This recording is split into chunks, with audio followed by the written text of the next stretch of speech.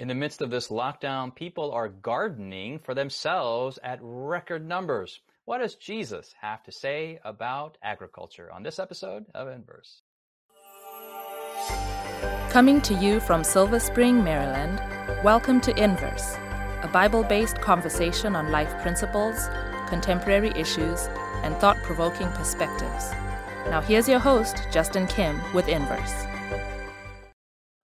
Hey guys, welcome to Inverse. We're talking about discipleship for the last about 4 weeks, and we are going to continue talking about discipleship. And if you want to follow along, you can go to inversebible.org, and there you see a 13-week of what we call a quarter full of Bible studies. We have the ones on Daniel, and there'll be one on Romans in the future. Really great resource. So go to inversebible.org. I want to say hi to my three male friends here. We have an all-male cast this episode. We're going to be talking about discipleship within the context of the growth cycle. And we'll introduce that once we have a word of prayer and we read scripture. So I'm going to ask Israel, can you pray for us to get this episode started? Sure. Father in heaven, thank you that we have this great opportunity to gather together virtually. We pray that your blessing would be with each one of us wherever we are, and that you would guide our conversation as well. In Jesus' name we pray. Amen. Amen. Amen. Amen. Jonathan, let's go to Luke chapter 8, shall we? Luke chapter 8 and verse 5 through 15, if you can read for us. Yes. Luke 8, verse 5. A sower went out to sow his seed, and as he sowed, some fell by the wayside, and it was trampled down, and the birds of the air devoured it. Some fell on rock, and as soon as it sprang up, it withered away because it lacked moisture. And some fell among thorns, and the thorns sprang up with it and choked it. But others fell on good ground, sprang up, and yielded a crop 100-fold. When he had said these things, he cried, "He who has ears to hear, let him hear." Then his disciples asked him, saying, "What does this parable mean?" And he said, "To you it has been given to know the mysteries of the kingdom of God, but to the rest it is given in parables, that seeing they may not see, and hearing they may not understand. Now the parable is this. The seed is the word of God. Those by the wayside are the ones who hear. Then the devil comes and takes away the word out of their hearts, lest they should believe and be saved.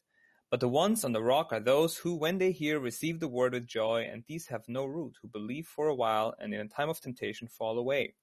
Now the ones that fell among the thorns are those who, when they have heard, go out and are choked with cares, riches, and pleasures of life, and bring no fruit to maturity. But the ones that fell on the good ground are those who, having heard the word with a noble and good heart, keep it and bear fruit with patience. Great. Thanks, Jonathan. Sebastian, can you kind of give us an overview, take us on an airplane ride to where we've been and kind of bring us up to speed if there's anyone who may be just watching this episode for the first time and where we are in this 13-week segment?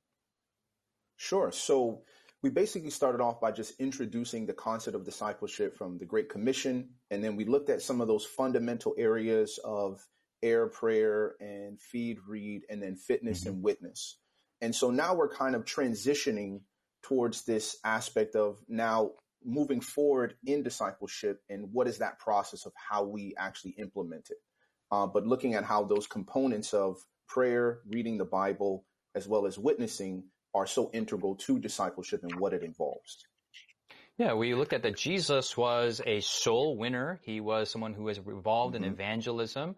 And we talked about last week about how God wants us to be involved in witnessing. And we read Acts chapter 8. And sometimes we think we got to take the person and give this one awesome, crazy 2-second conversation and they're converted and we find some water. We just dunk them in the water and now you're a Christian and can move on to the next person. And we're realizing that if we do a careful reading of Jesus, that's not the case, that God works with people, God works with relationships, and it's a natural thing. And then he uses agriculture. And I read this once, I can't confirm it, but the one topic that Jesus talked about most was money. Very interesting, about wealth and wages and whatnot. And the second topic was on agriculture. And not that Jesus was involved he was mindful of money and agriculture, but he's talking about everyday things that everyday people had and used them to teach spiritual things. So, Israel, let's look at Acts chapter 8 here and let's glean some insights. You mean Luke 8? The very first. Oh, Luke 8. What did I say? Yeah, Acts. it's okay. Sebastian, Acts, no, yeah. Sebastian, no. Luke, If you Luke know, 8, Luke 8. Thank It's you. all right. It's all I think right. the foundational concept that emerges here is the importance of knowing the types of soil and how the soil impacts the production of a certain crop. And this is the very first thing that I think Jesus wants us to know, that even before we begin the work of trying to develop and grow crops, it's essential for us to know this type of soil is going to produce this type of crop. Why is this important? Well, it's important for us to understand and to try to understand human behavior, so that when we do the work of soul winning, when we do the work of discipleship, we can begin to see these tendencies will end up leading most likely to these kind of results. And that's why Jesus gives us this kind of parable. Yeah. Jonathan, what is this soil preparation? What is that in the human element, in the witnessing evangelism component? Yeah, you kind of mentioned earlier that in the context of evangelism, we often think of it as, okay, you just preach and baptize and you're done. But Jesus is trying to show us here that leading someone to Christ is a process. It takes time, it takes sweat and blood and a lot of investment to get the yield, to hopefully get the yield that you're looking for. So in this parable, Jesus is just giving us he's showing us that it's necessary to sow at the right time on the right soil. So when it comes to soil preparation, this is the things we do to prepare someone to hopefully open up their heart to receiving that seed. So before we can preach, before we can share direct, the Bible studies and the Bible verses and all the things that we'd like to share with them as soon as we meet them, we need to take a step back and prepare the experience for them so that they are not overwhelmed. It's important to understand that this is a process and it will take some time, but with God's help, you will see beautiful results. Justin, if I could, I love the emphasis on process and time in Israel. Yeah, so it's interesting because you were mentioning in your opener about how COVID-19 has had everyone gardening. I'm certainly one of those people. I call myself the fake farmer. I know absolutely nothing about farming, nothing about agriculture, but I know people who do. So the crazy thing is, as soon as we knew that we couldn't go to work, we decided to start a family garden. And immediately, as soon as we started, I thought to myself, man, I need to get seed planted. I need to just put that seed in the ground as soon as possible. And so I borrowed a tiller from a friend. We began to till the soil. I began to outline my garden, and I started, tilling the ground, ready to put in the seed. Thankfully, I made a phone call to a friend, and I told them what my plans were. And then they started asking me all types of questions about my soil. Do you know what kind of soil you have? Does your soil have, high levels of this or high levels of that? And I started kind of thinking, like, I don't know what in the world my soil, what are you talking about? What's my soil composition and so forth? Right. And so I ended up getting discouraged. I'm like, you know what? It's too difficult to plant a garden. I just want to throw seed down and see what happens. What ended up happening is he told me, look, you can actually end up doing all this hard work and in the end have zero result. And that's actually kind of what happened. I started planting potatoes, for example. That's the first crop I planted. I planted these potatoes in some tires, into some tires. You can look it up on YouTube. All right, that's interesting. Okay. Yeah, check it out on YouTube. I started planting these potatoes. We really need to emphasize the principles of soil preparation. You can't put potatoes in tires and expect them to come out. You have these tower tires. Look it up on Facebook. And I planted them, and I read the instructions. Everything was good, right? I thought we're going to have this abundant, Peruvian potato crop. But what ended up happening is that because I wasn't aware of what was going on and the different cycles of planting, a frost came, killed the potato plants. And I've lost my first crop already, even though we put all that hard work into it. So being aware of what is coming in the future, understanding the overall picture of agriculture and of farming and of soil preparation is essential for us to have a successful work. Why? Because the fact that we work doesn't necessarily guarantee a result in crops. So Right. we connect with the Lord Jesus. We have this burden to expand the kingdom of Jesus to other people. We want to be disciples for him. We're copying what Jesus does. And then maybe we've narrowed down some people. There are some, maybe our neighbors, our friends, siblings, I don't know, classmates or workmates, and we're praying for them. So could it be that praying is one form of soil preparation? Yeah, we're praying for their Absolutely. openness, and I think everyone would agree. But are there any, let's get into practicals. What are practical things that we could do to prepare the soil? Now, next week, we're going to look at planting the actual seed. So giving them materials and engaging. But how do we even get to the stage before that? We'll go to Sebastian. I think, Justin, one of the places that we start is with just being available to people. A lot of times you can't reach people that you're not with, right? You can't be a missionary in, Kenya or China if you're not in China. And so a lot of times if we're trying to do this socially distant evangelism, which we may be required to in a pandemic crisis, but in general, you want to come close to the people. And so to me, building that relationship, building that trust by saying, I'm not here because I have an agenda, because the agricultural paradigm, like Israel just illustrated, teaches us we can't be so focused on the harvest that we're unwilling to do the basic decisions right now to prepare for that harvest. So I just want to baptize you. Yeah. Well, before you get there, it may seem messy and difficult, like Israel said, and you want to step back and say, man, this is too difficult because relationships are messy. But that is the necessary preparation if you are so committed to having the harvest that you're looking for. And one thing that you were saying, while I think, there are Christians who just want to baptize, and that is a large criticism of Christians, that you just want to baptize me. You just want to put me in some institutional kind of organized religion kind of thing. Yep. But when we don't enter the relationship on an organic, natural level and espousing love and trust and just this authentic relationship, the baptism just becomes a natural outgrowth of that. It's not this end thing and goal, and then we just drop the person afterwards. When we come after the break, let's discuss at actual practical things, actual hands-on, how did Jesus do it, and what we can do to win and prepare the souls of those that we want to win for the Lord Jesus Christ. Stay with us after the break. Has Inverse been a blessing to you? Do you have questions, comments, or feedback you'd like to leave us? Find us on social media by searching Inverse Bible on Facebook, Twitter, Instagram, or YouTube.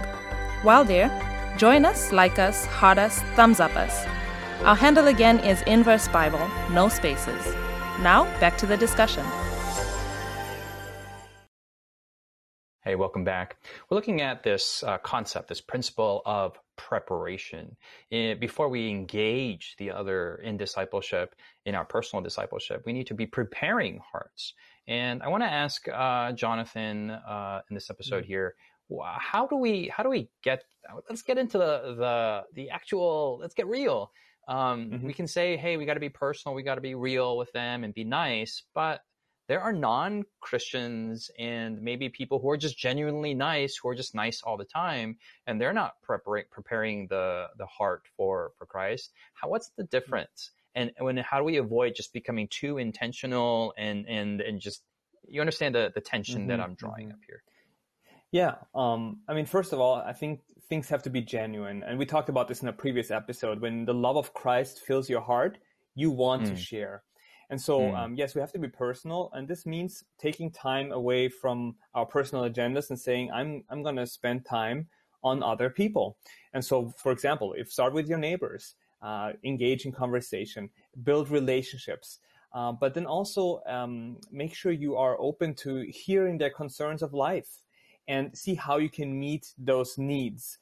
They need to see that selfless compassion that comes from your heart towards them because you actually care for them.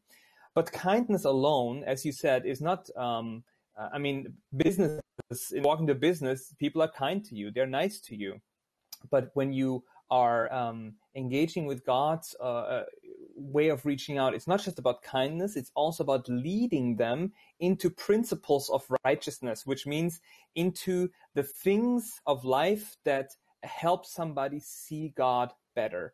So, for example, when we help people to be healthier in their lifestyle, that will help them to have a clearer mind, maybe a better perception for what the Holy Spirit is trying to lead them to. So health can be a wonderful tool to prepare the soil for later on receiving, the Word of God, because now they have been opened up, so to say, to receive that message. The Bible talks so much about health, and what better way to get into the mind and heart of people who, in this day and age, we're all suffering from some kind of health, and we're all curious about how to be healthier.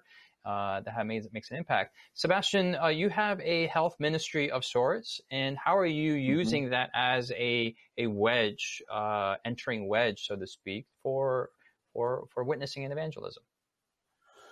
Right. Well, I think when you look at Jesus's healing ministry, it was very clear. And one of the things that I do is I work with companies to help improve the health of their employees while they're at work. So they don't have to add an extra hour to their day or worry about where they're going to go for lunch, but we try to provide the meal as well as the activity so that they can get some exercise and improve their health. And I remember specifically going with a very short woman who was slightly overweight, and she was one of the first people to sign up for the program. And after we got into her routine, after about 2 sessions, she came back to me and she said, I searched your name online and I saw that you do a program called Inverse, and I saw that you also have sermons online, and I know that you're a Christian. And so then she looks at me and she says, I don't want you to just include fitness in my program. I want you to include spirituality as well. Because she said, I know that I'm not just in this health condition with type 2 diabetes and these other issues simply because of poor food and exercise choices, but I'm also here because of spiritual issues going on in my life. And so it was a clear opening to that door of the knowledge and trust that she had in me, that I was willing to help her on the health side, automatically led to the opening on the spiritual side. I love it. I love it. I mean, this is a very tangible opening of a spiritual conversation with a very clear objective, without making the objective in itself the all in all of things. Right. Israel, right. You want to tie in there? Yeah, that was a powerful testimony, by the way, Sebastian. Praise the Lord. What I think about in reflecting on what Jonathan and what Sebastian are saying, and your question, nice goodness and being nice to people and showing kindness, all of this, I consider this like water or like sun or like air, the things that nature naturally provides the world, right? So the kindness of God shines on everyone, like the sun falls on everything. And this could actually produce fruit even in places that are not intended, right? So you can go to places all over the world where people did not intentionally plant a seed, and yet something sprouted up and grew. What is the difference between the Christian's kindness and the kindness of another person that is not a Christian? Well, the bottom line boils down to this. When I plant my garden and I place the seed in there and I water it and I try to give it sunshine and exposure and so forth, all of this is done because I intend something to happen. I intend fruit to sprout out. But nevertheless, even though I have invested all of this labor in there, the Christian understands, just like the farmer understands, that unless a miracle takes place, there will not be fruit even though I've invested all of that effort into that garden. And yes, I need the sun. Yes, I need the water. But ultimately, as a Christian farmer, I understand I need God's blessing. I need the miracle of life to sprout out from something that is dead. And I think that this is the difference between the kindness of a Christian and the kindness of someone else. The kindness of someone else is like the water falling upon a seed that may or may not spring up. There's nothing that was done intentionally. But the Christian is saying, Father, I am watering this seed. I am providing sunshine to the seed, understanding that unless you do something, I will not be able to reap a harvest. And so I need divine effort and blessing to help. Right. Justin, Israel's point is, to me, so powerful because it reminds me of an experience of a woman I met at a lecture at a university in South Africa who had lost her daughter through the apartheid issues present. And one of the individuals had broken in, raped, and killed her daughter. And when she arrived home, she wasn't even aware of the situation. The news cameras were already there. And when they said, do you have any comment of what happened to your daughter? And she looked directly in the camera and she said, I want to know, whoever did this, I forgive you. And so does God. The crazy thing was, after the guy got out of jail, obviously nobody would hire him. She took him into her own home and let him sleep in the very room where her daughter used to sleep and called him her son. See, to me, Jesus says, if you love those who love you, what do you more than other people? Even sinners do that. So that one of the other things to build off of Israel's point as a Christian is not only are we praying for a miracle, but we're also willing to love the unlovable. We're willing to serve the unservable.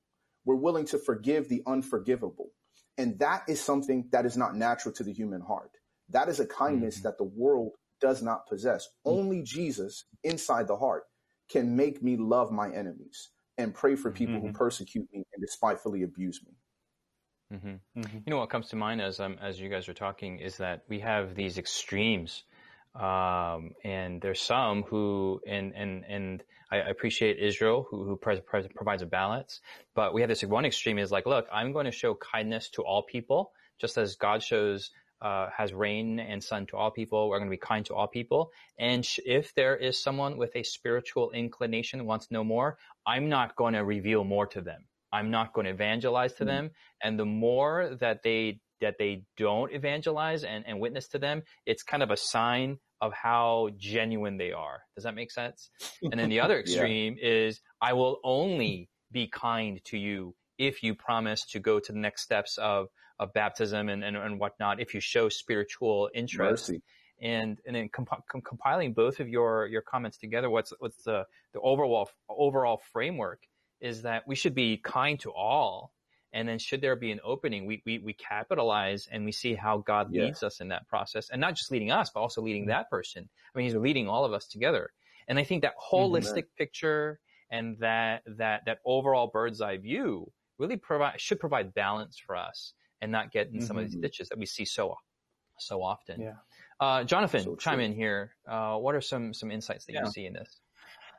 One other thing that really is important, I believe, in the process of witnessing and preparing this all, is to see people as human beings, not to see them as, the sinner and the heathen and the other, or that person that is going to take time out of my schedule, but to see them as a fellow human being. Christ knows every human heart. He's trying to reach everyone, and he's close to all of us.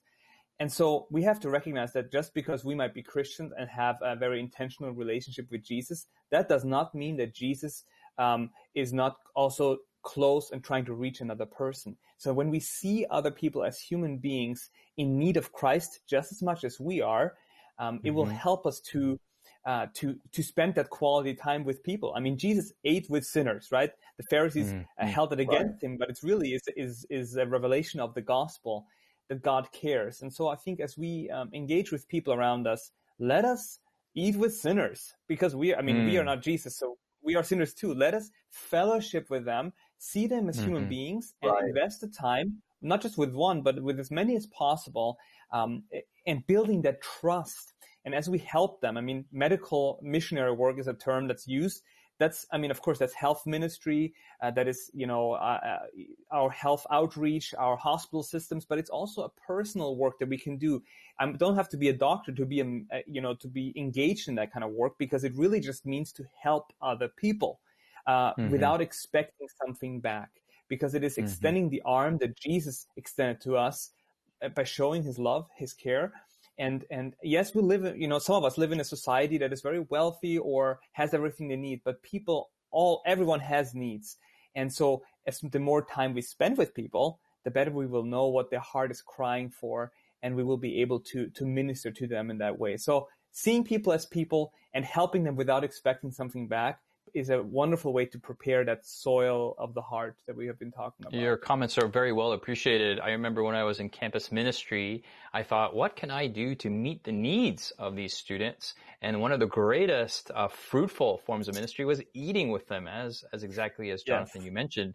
I remember, and just to tie in what Israel was saying before, just as, here, at least in Acts 8, the seed is being spread to everyone, I bought so many meals for so many students, but not every single one responded exactly the same way. Some had no spiritual inclination whatsoever. Some did, and then they left. Some seemed like they didn't at all, and then they did. And some were there the entire time.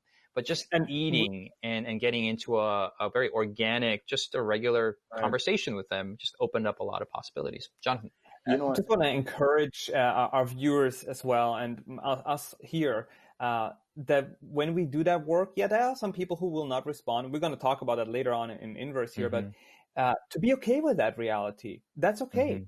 It's okay to spend that God will use other people to prepare their hearts as well. Yes, exactly. So just we don't have to worry about the outcome. Let's love like Jesus loved, and very practically, and let the outcome be with God. 30 seconds, Sebastian, you want to chime in here? I was just going to say one of the most important aspects, I think, is to come close to people and also be vulnerable, that even though they will see you as more spiritual, to show that I needed Jesus too, and to open up about not only our successes, but our failures. And I think that opens a lot of doors as well and breaks down a lot of walls. Amen. The six of us here at Inverse, even though we're on TV and we're talking about spiritual things, we're very, very, we got huge weaknesses and we're huge sinners, and we need the grace of Jesus like all of you out there too. Amen. Hopefully this has been a blessing of a conversation for you. I know it's been for me and my three guy friends. We'll have some more girls on next episode, but join us here on Inverse. You can go to hopetv.org/inverse or inversebible.org for our Bible study guides. We'll see you next week. God bless you all. You've been listening to Inverse, a Bible-based conversation with Callie Williams, Israel Ramos, Jonathan Walter, Sebastian Braxton, Siku Dako, and your host, Justin Kim. Inverse is brought to you by the Hope Channel, television that changes lives. For this and more inspiring episodes, visit inverse.hopetv.org. Find us on social media, #InverseBible. Until next time, this is Inverse.